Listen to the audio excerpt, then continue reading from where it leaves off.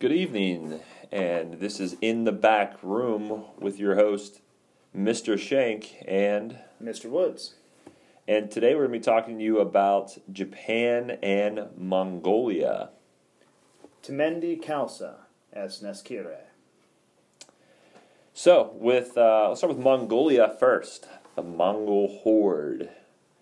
And these are nomadic herders. And what's a nomadic herder? Yeah, so if we're talking about this phrase, nomadic herder, we should break it down. So a nomad is an individual who doesn't have a permanent settled home. I think you put it best whenever you talk to your students. You want to explain? Yeah, nomad? they are mad because they have no home. Yeah, essentially. So they're people that travel, and herders would travel more than perhaps other nomads because they have to take care of their flock of whatever animals. In the case of the Mongols, I believe it's primarily horses and like sheep. I think like sheep. I think even goats. as well. Yeah. Yeah. I mean, you have to take them to new pastures to graze, and so they're on the move frequently, herding these animals. Eating that grass. Got to get the grass. Mm-hmm. So the time frame you have is 1206 to 1368 A.D. Mm-hmm. We've taken quite a jump since China in time here, but we're still talking geographically the same region. I mean, the Mongols are from what we would today call Mongolia, or the steppes to the north of like the Gobi Desert, north of China. We just stepped up from China. Took a step up. Took a step up. Step below Russia. So yeah, they're herding, and that's pretty much their entire lifestyle is driven on those horses. You know, they're eating, sleeping, fighting from age 3. They're on those horses. Yeah. That's a huge. I think each one has 4 apiece. You know, warrior would have 4 at least, which is crazy. And I mean, you've got to take into account that they have to feed these animals and take care of them. I mean, they're their best friends essentially. Yeah. You spend your life in horseback. Well, horses life a lot less. Yes, true. What's the ratio? Because the dog's like every 7 years, a horse is like... Yeah, I don't know. I was listening to a podcast about this one time, actually, where ironically, but it talks about how, with the exception of like certain mammals, it tends to scale up. So like the larger you are, the less longer. time. The or longer. The longer. Oh. In some cases, cases, like humans are weird in that, but like you take elephants tend to live for a long time versus like dogs that don't. That's why Loch Ness and Bigfoot are still around. That's right. Although I don't know where like tortoises figure into that equation. Yeah, they live like 100 some years. Yeah. So I don't remember who I was listening to discuss it, but it has something to do with just like they could measure your esophagus, and it had something to do with like the esophageal line length. And I don't know. I understood it while I listened to it. I don't understand it now thinking back. But it's not as obviously as long as a human. No, certainly not. So, but there's the ratio is for every 1 human, there's 13 horses in Mongolia in the steppes, which is crazy today in modern. So who knows what it was back then? I'm sure that it was probably greater. You would have had 1 less people, and 2, the horses would have been more of a necessity then than they are today. Oh, absolutely, I'm sure they're important today, just based on the way Mongolia is settled. And the horses too are a lot. They're not like the big giant horses. They're like more like, I mean, I don't want to say medium-sized horses or whatever it may be. I don't know what the specific breed is, though. I remember reading something about like how the difference between like say a European war horse in the Middle Ages versus like the Scandinavian short-legged horses that had like this extra gait, and so they could move at a different pace. Mm-hmm. Just the inverse of the plow horses that would have been used by the peasantry. Just the different bred for a different purpose. Mm-hmm. That's just very interesting. We have Mongolia being the second largest empire ever, if we're talking territorially. Mm-hmm. The first would be Great Britain, which that doesn't happen until the more modern era, if you want to say it like that. You know, we were a part of that empire here in America until we gained our independence. But a lot of the colonization we see in the world today was caused by Great Britain. Sun never sets on the British Empire. It's true. It's true. But we didn't ever figure out what was the population-wise, though, the largest empire. I could probably, if you want to talk about the the founder there. I'll see if I can figure that out.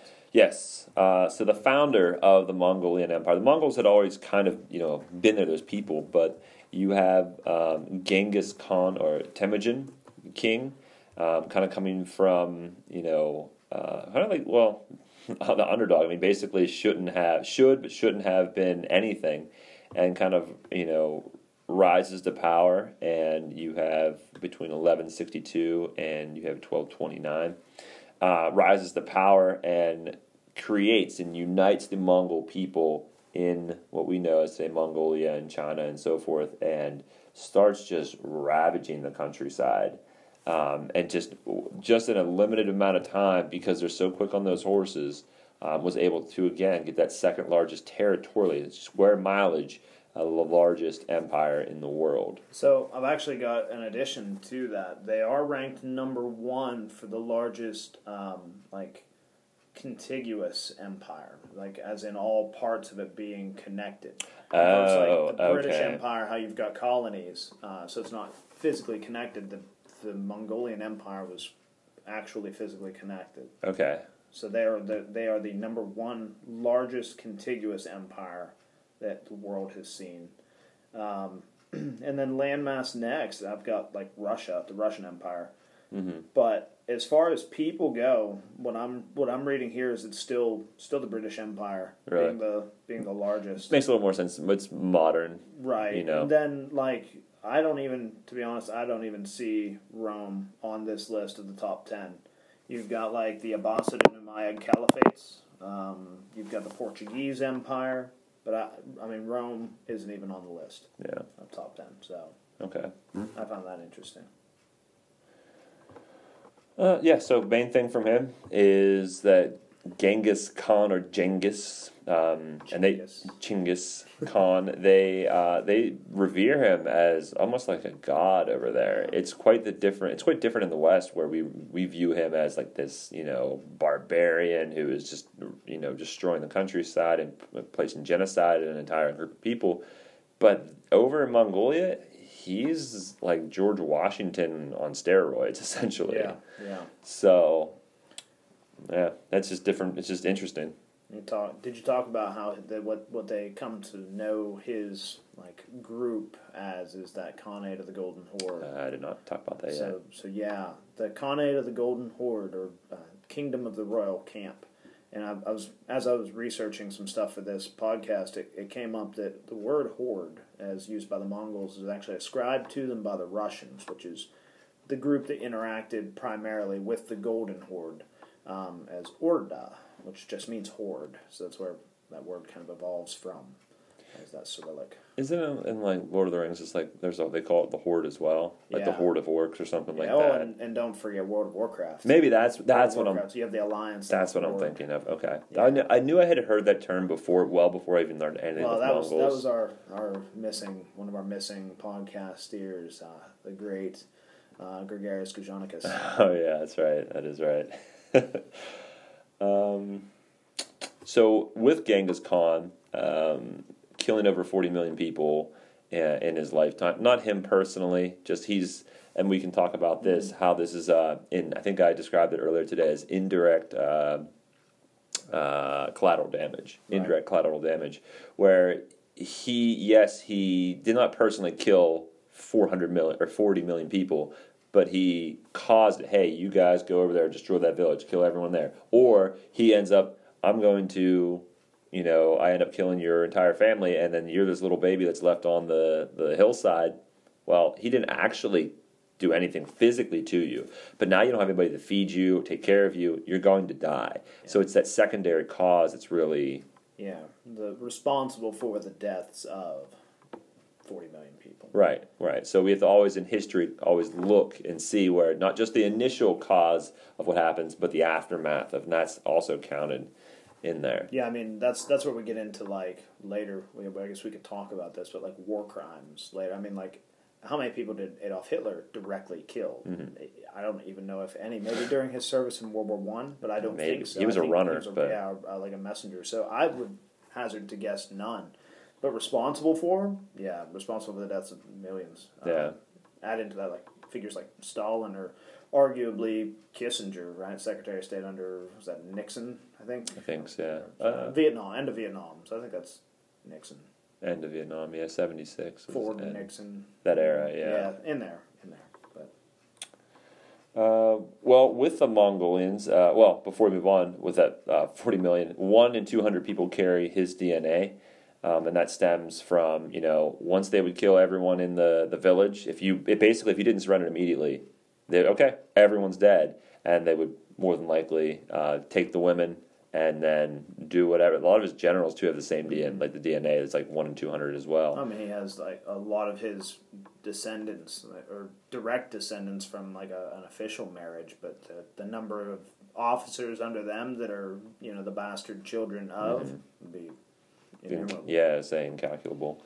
So, obviously not in here, in this area, you're going to have 1 in every 200 people, but you go over into Asia, you go into Mongolia, there's a high chance somebody's carrying their DNA. Do they know? More than likely not. Yeah. But there's just that probability's that high, 1 in every 200 people. Yeah, I would imagine if you examine just the region that was formerly under his control, I'm sure that proportion is way higher. Way out, like 1 in 2, if not.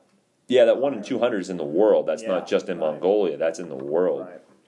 But I just always found that when kids see that and they're like, "Wait, what?" I was like, "Yeah." Yeah.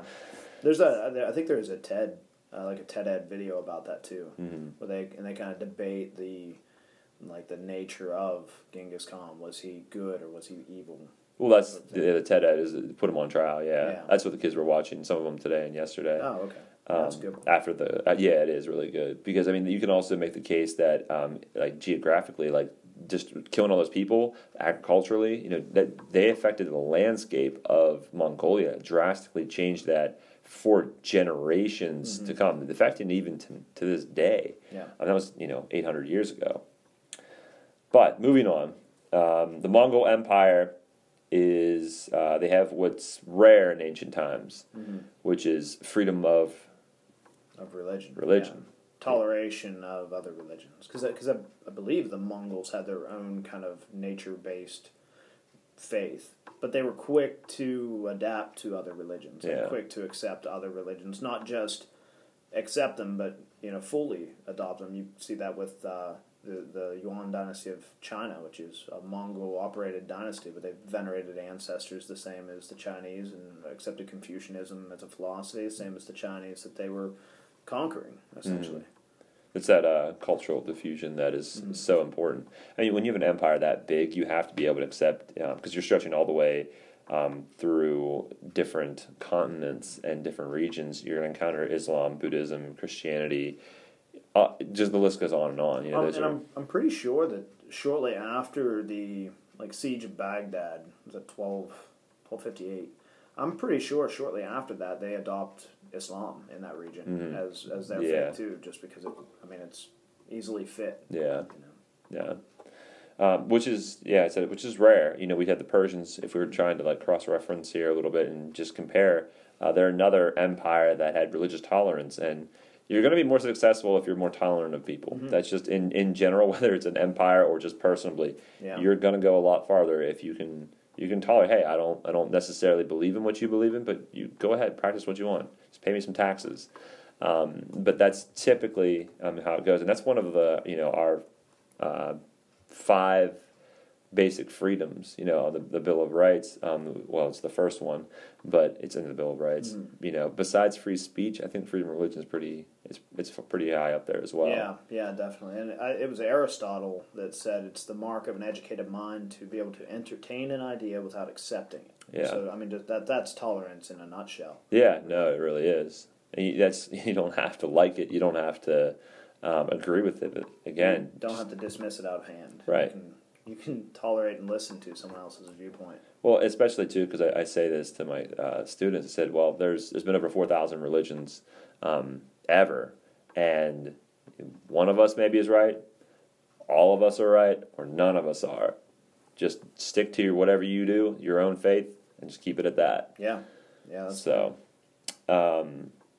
safe and secure trading in the West along the Silk Road, right? Right. Yeah. Just that. The fact that the empire covered that territory does instill a system of, or a feeling of security, because you know that there is an occupying force that's attempting to keep brigands and bandits off of the road and make trade more readily available, because it helps them. I mean, the better the economy of their conquered territory, the more they can get in taxes. Yeah, you don't want to be blocking trade in any regard, or shutting it down, because once you do that, one, you do stop cultural diffusion, and two, you're going to economically start to break down. It's not going to be immediate, but it will definitely happen. Yeah, I mean, that's how the Mongols operated in Russia. Russia was essentially a tributary state of the Mongol Empire until they said, hey, we're going to stop paying. And that's kind of a mark of the later end of the Mongols' empire, too, that it was a bloodless conflict. When Russians finally, had enough military strength to be able to pose a real resistance to the Mongols, and they said, hey, we're done, we're breaking off, any kind of, maybe not trade relations, but this tributary system, the Mongols were just like, okay, and left to go find someone who's more, more accepting of their leadership or their overlording. Yeah, that's fair. That was, hold on, that's for the sake of accuracy. Was it Ivan the Third? Ivan the Third that throws off the Mongols? Yes. Okay. Ivan the Third. Ivan the Great? Yeah. Because Ivan the Terrible came next with Ivan Fourth. IV, is his nickname. So, educate the masses. And this, I make the joke, this is not just educating large people. This is educating everyone. So that in itself is just it's incredibly it's admirable for sure, because a more educated population, and we'll hit this theme throughout, is a much better society. I drilled on that today, even in class, just because the question. We're reviewing material that we've already covered and talking about the test, and there was a sense of why does this matter? Why should I pay attention? That kind of thing, and it's like. If you drill into the individual civilizations that we've already talked about, let alone the ones we will explore, one of the core tenets for their belief of success was to have an educated people. Unless they're a totalitarian regime or some autocracy, education was important. And so we see that, even here in the Mongol Empire, we'll see it in Japan, we see it in Greece, we see it in Rome, everywhere we can think of. Even Charlemagne, right? The idea of having an educated people is important. And, that's the reason we have this egalitarian-style educational system in the United States that we do, where we try to provide an equal education for everyone. I say, do you want to... Egalitarian probably might be over some of them. Equal, equitable, even to all, something like that. But that concept that we should have everyone educated is because we're all citizens. We all hold the same level of power, the vote.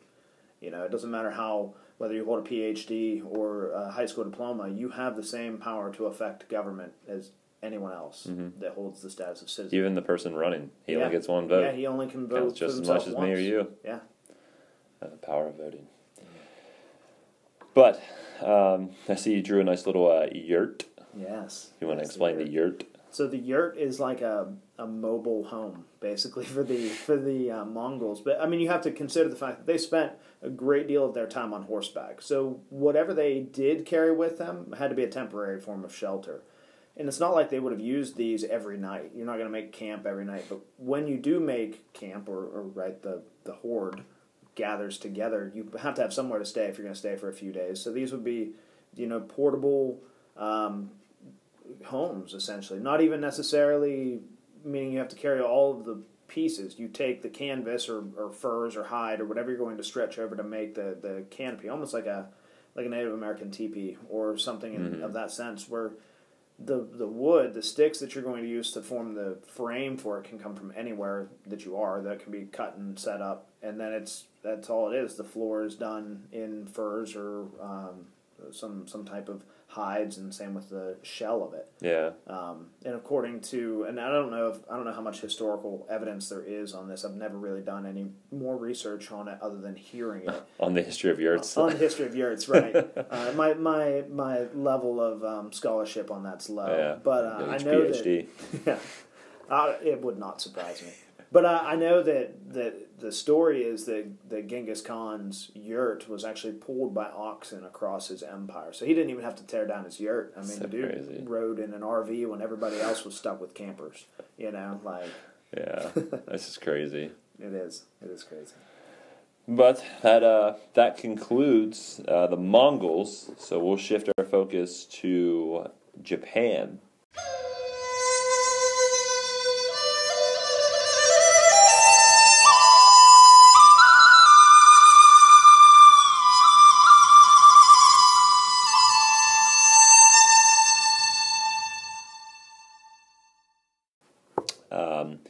With the symbol in the flag being that red circle with the white overlay, which this past summer I took a group of students to Japan, and that was quite an experience for sure. So I'm well versed, but I have more of an insight than most on this. But the geography of it, so we have it's an archipelago, which we learned today in class means that it's a chain of islands. And the four main ones are Honshu, Kyushu, Shikoku, and Hokkaido. Did I pronounce that correctly, or am I a little bit off? I mean, you pronounced it better than I would have, and more close to what we heard, through the pronunciation channeling of it than I could mimic. Because I usually, just for the simplicity and the sake of my Western accent, just say Hokkaido, Honshu, Kishu, and Shikoku. But I guess those U's are more drawn out. Yeah, the U's are longer. Kyushu, Kyushu. And Shikoku, so they're more drawn out. But it just because there's four main islands doesn't mean that's all there is. Because we have There's 7. There's just no. Yeah, there's. That was like today. They're like, I asked them, hey, how many islands? And they're like, okay, there's 1. Like, now a little higher. There's 3. Like, a little higher. There's 6. Lower. 5. Lower than that. 4. I was like just going like drawn out. They were all so excited. It's like the worst game of Battleship. It was really bad. Shoot every square around the enemy ship. But you have Tokyo, which is everyone kind of knows Tokyo. Did you know how populated Tokyo was? I didn't realize how populated it was. I assume it's extremely dense. It's like 30 million people. I didn't. It's top 3, I think. Really? Yeah. Which that blew my mind. I mean, it was crowded, but I didn't realize that when I looked that up when I got home. I was like, oh man. Yeah. But on the main island, Honshu, you have Kyoto, which would be about how would you describe it? And it's in the middle of that island, but it'd be on the eastern side. Yeah. It's kind of like I don't know if you would refer to that as a peninsula on the island, but it's kind of like at the base of that southwestern peninsula. Yeah. I don't know. I don't know how I would describe it other than southwest of Tokyo. Mm-hmm. Yeah. And then as you go west, we took a bullet train from Tokyo to Kyoto west, and it took us about 2 hours, and a bullet train moves about 200 miles an hour. Oh man, those bullet trains! I bet that was crazy. It doesn't even feel like you're moving. You're like, awesome. Going 200 miles an hour, and those are magnetic, right? Magnetic, yeah. That's crazy. Power of science, folks. Gotta study science for sure. I just remember being in Italy with Gregarious Gujanicus. Oh yes. It was going like 70 miles an hour, and it felt like we're gonna fly off the tracks. Yeah. Like we're all gonna die.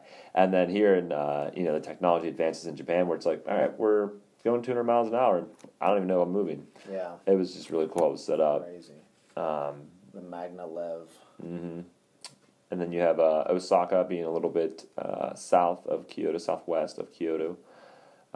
The other islands that you have, the smaller ones, Shikoku and Kyushu, those would be on the western, I guess like southwestern sides if you're be on the southern regions. They're much, much smaller than the mainland. And then you have the Hokkaido and the very north end. And then, just like 6,848 other islands. Wow. Yeah, pretty much. Yeah, and there's probably new islands popping up too. Yeah. So, do you want to explain that you have the sea and the Right. So we've got on this little map. If you look at the attached graphic for this podcast on my website, you've got the Sea of Japan to the northwest of Japan's main island, and then the Pacific Ocean to the east. And then what I don't have displayed on this, so if you're looking at a world map, right, Japan is going to be kind of like off the southern coast of South Korea and like to the south and east of South Korea and like in there with China and even I think, well, I don't know, not directly but bordering Russia too in a way. So a lot of the culture that we're going to talk about would be recognizable, like to what we've studied with China because it's how it gets there. I mean, the culture progresses from China through the Korean Peninsula and to the islands of Japan. Yeah, it definitely. They definitely borrow a lot from them for sure. I seem to remember. I don't know where I remember it from, but a myth about the islands of Japan being formed from like blood dripping from a katana. I don't know if it's actually true as a myth or if it's just like a Westernese myth of Sounds Japan. true. That's true. And I do remember something too about like the importance of the sun being tied to the goddess Amaterasu, because she's kind of like a chief sun deity. And then like you said Amaterasu. Yeah, that's how I would pronounce it. I think I said a man or a Sioux. Wow, there's the Johnstown coming out. There's a little bit Western PA coming out. I think it's Amaterasu and makes more sense. I don't know if I'm pronouncing it right either. It sounds better than Amaterasu, and then I think there's so I don't know if I'm even right on this, but I know there's like in the mythology there's a dragon that dwells in the sea, and it's like Watasumi.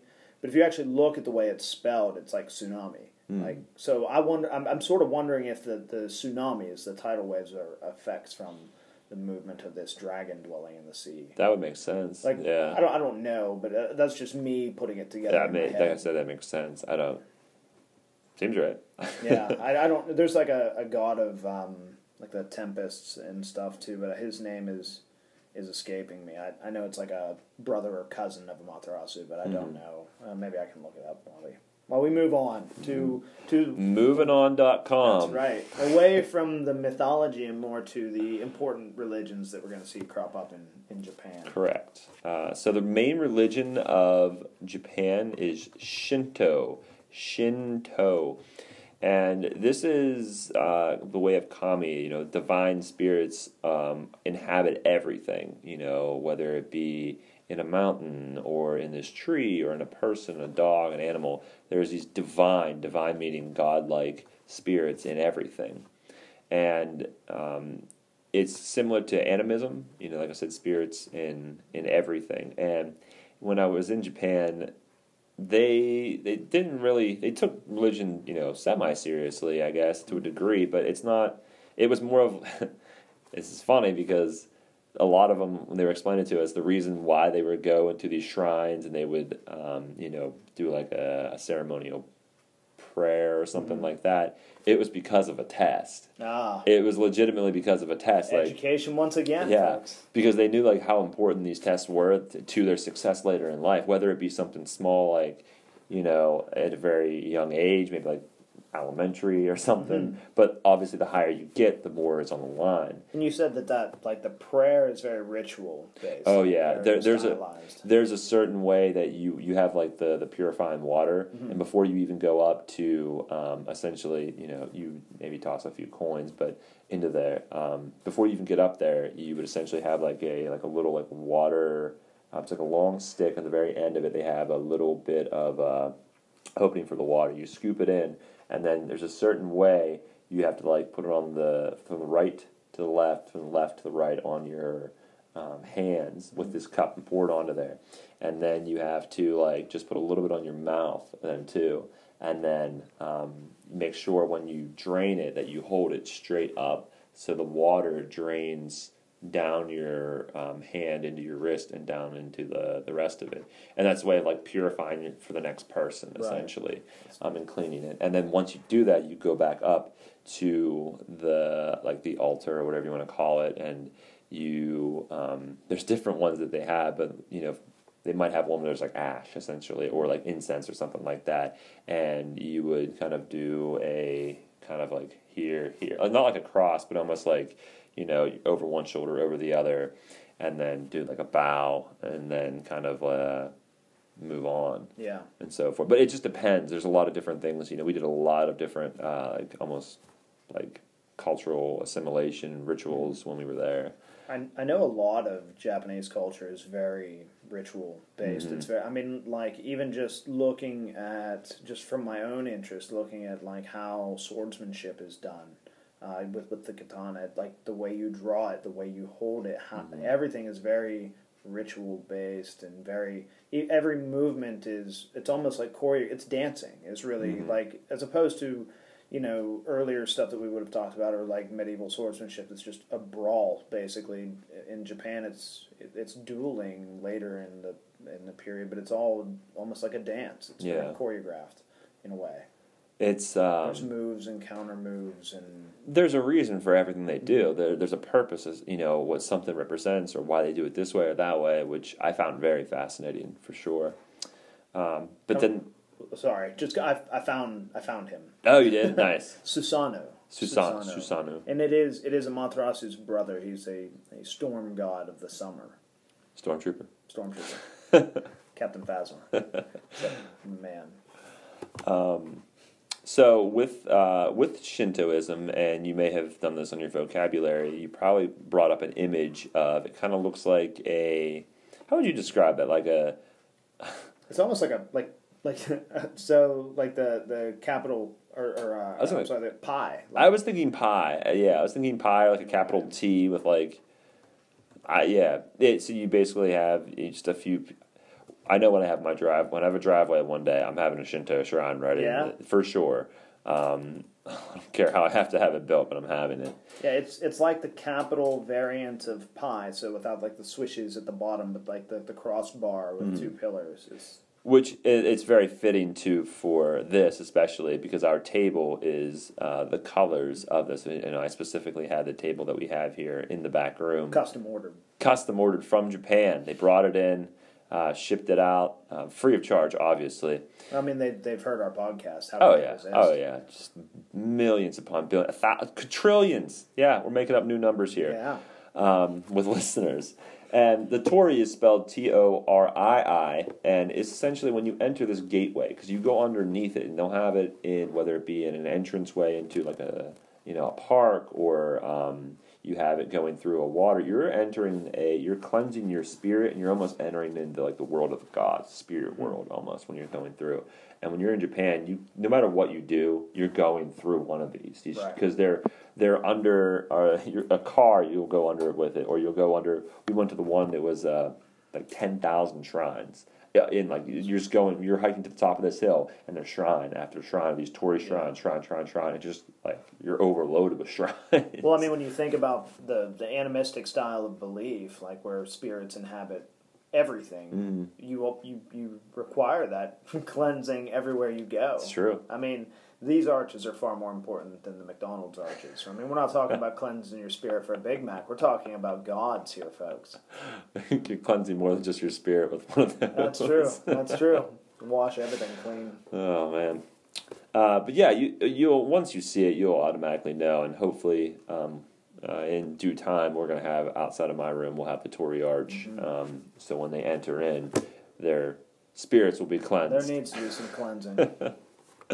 So that would bring us to Zen Buddhism. You want to talk a little bit about that? Yeah, so my understanding of Zen Buddhism, and I'm by no means a scholar here either, but it's the kind of blending of the Buddhist traditions as they progress through China, kind of mixing with a bit of Taoism here and a bit of Shinto when it arrives in Japan, and it's Buddhist philosophy of the Mahayana flavor of it, where they regard Buddha as a divine, and it's more focused on, I guess, peace. Like you see the Zen gardens, like the raking of like the sand and everything like that. So it's very much about peace and kind meditation. of like, yeah.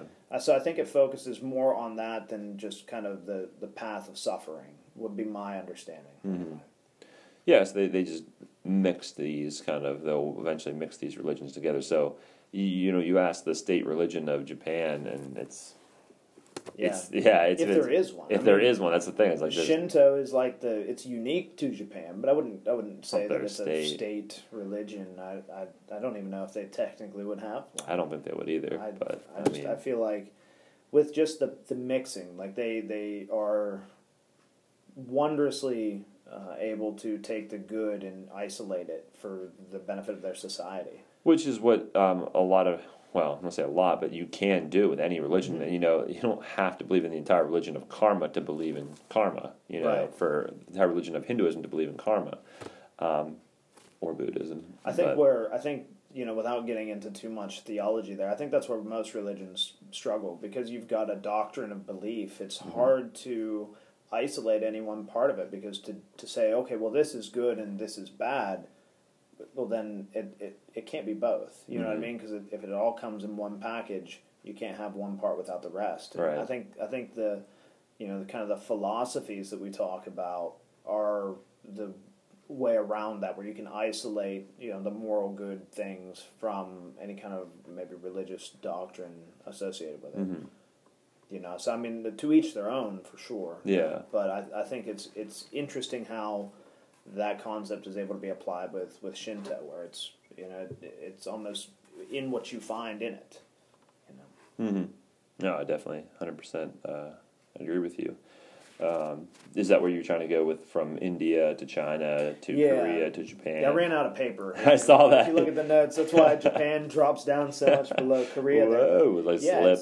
It's the progression of, just culture in general, but Buddhism and then just belief not belief, but just ideas in general from China for sure. But that eastward march started by Ashoka, right? That spread of culture tied to the religion that gets spread of Buddhism, but makes its way through China and Korea and to Japan by extension of that. Yeah, definitely a big advocate for culture spreading. Which, after religion, we can bring this to the last section here, which is the Japanese feudalism. Yeah, the social structure of the feudal period.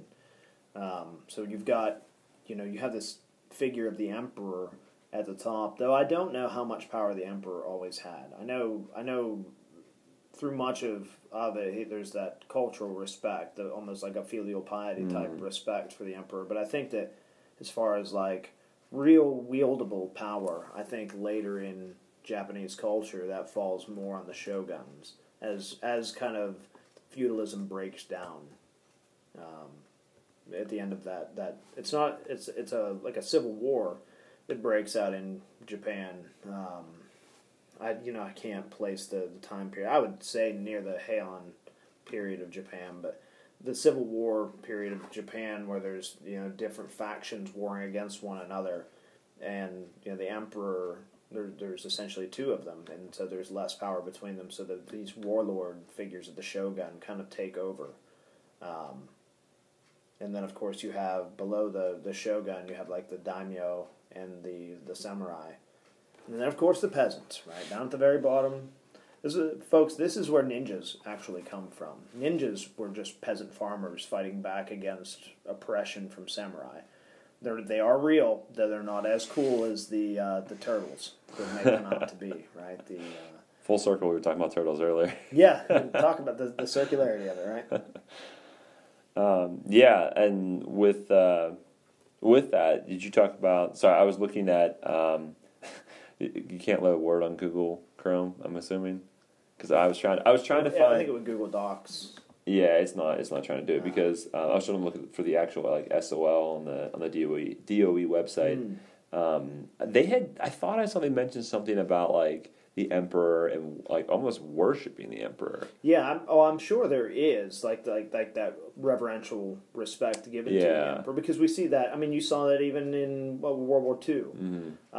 So I think that respect is there. I think that the breakdown in Japanese society was during that Civil War. Like the emperor sort of lost control of what was going on. Lost his swag. More to it fell down to more like local leaders who could actually provide tangible protection for the people. Mm-hmm. He lost that country swag. Country swag. But Bushido is their code of honor, and what is this similar to in the West? So in the West, we have what's called chivalry, which is kind of a similar code of honor among the warrior class of knights in feudal Europe. And much of it's the same, although I will say that I find Bushido to be more personal, because it's more focused on you as an individual rather than how you should serve God and how you should serve your lord and women and all of that. It's more about your relationship with the world, I feel like, with Bushido. If you want to talk about some of the tenets of Bushido, you're more familiar than I. Yeah, and these are just great characteristic traits in anybody, and this is, you're having integrity, respect, courage, honor, compassion, loyalty, and honesty. How many of us can say that at all times our integrity is always the best? We're always respectful. We're always courageous and honorable and compassionate and loyal and honest and everything like that. We try to be, but that you're looking at the epitome of this. This is like the rap, but like the adult version, and very, very strict. And I mean, it's an honor code, and to violate that honor code came with penalty. I mean, to bring dishonor wasn't just on yourself. Ronin. The Ronin, the masterless samurai, right? Sorry, I didn't even see you. You wrote that. Yeah. Okay. See, I'm a step ahead. Yeah, you are. But the concept of foregoing honor for personal glory is really what the Ronin becomes when the civil wars break down feudal lordship. You just kind of have samurai who want to fight that don't have a lord to fight for anymore, so they just go around fighting. They're just bored. I mean, that's really when you have warriors and you take away the war. What do you do with them? What do you do with them? Yeah. How do you reintegrate them into society? Good luck with that. We try to do it now and still haven't figured it out 2,000 years later or 1,500 years later. We try to put them in similar positions, but it still doesn't always work out. Yeah, or you put them in an exact opposite position, and it's like they just can't. They can't do it. No, I mean you're trained for one thing. That's how it works, and then you take that away. But do you want to talk about the Five Rings? Oh yes, Miyamoto Musashi and the Five Rings. So it's a philosophy. So Musashi is this undefeated Ronin duelist samurai of the later period of that civil war, and he basically just roamed the countryside, fighting anyone who he would fight, and did so in a way that would be viewed as dishonorable because he's outwitting his opponents. I remember reading about a couple different accounts of stories, like showing up late to the first several duels that he fought, which aggravated individuals. So then they planned on him showing up late, and so they had prepared a kind of ambush for him, and that time he happened to show up hours early and was able to thwart the ambush, or where he was tangled up in the Kusarigama's chain, and where it would have eventually led to his death, he drew his short sword and threw it at the opponent, killing him. So instead of maintaining the honor of using his single weapon chosen for that duel, he pulled his extra weapon and threw it at him, winning the duel, but at what expense to one's honor. And then there's the duel with the famous one with I think he's the Sasaki Kojiro is his name, the devil of the Western Province or something like that. But he basically beats him to death with a wooden oar. I mean, just shows up dirty and disheveled. I do remember that, and it angers Kojiro, who's the pinnacle of samuraihood, and so he rushes in without thinking, and that's what Musashi planned on. I mean, the Book of Five Rings is a philosophy of how to engage with everyone. I mean, it talks about swordsmanship and things like that, but it's also just an interaction. How you can strategize about every interaction and prepare yourself, and not only that, but kind of lead your opponent or the interlocutor on the other side into wherever you want them. And we translate it into the business world and everything else you can. I mean, that's I need to read more with that. I definitely want to read the Book of Five Rings, which is he wrote about. Yeah, supposedly while he was like in a self-imposed isolation in a cave. I don't know how much. Does everyone write in a cave? It seems like that's the. Whenever there's like something profound, people go to caves. They do. One thing I found interesting was the tie of like samurai to writing, to art, to literature, like studying those things, like things that you wouldn't normally associate with a warrior, like the comparability of wielding a sword to holding a brush for painting or for writing, just the discipline that's required. So it's kind of across. They're cultured individuals. These samurai aren't just men given a sword. They're kind of like this well-rounded, educated individual. Renaissance man. Yeah, of sorts. Yes. Mm-hmm. Yeah. So that will conclude our podcast. The cause of fear is ignorance. So this has been Mr. Shank. And Mr. Woods. And this was In the Back Room, and thank you for listening.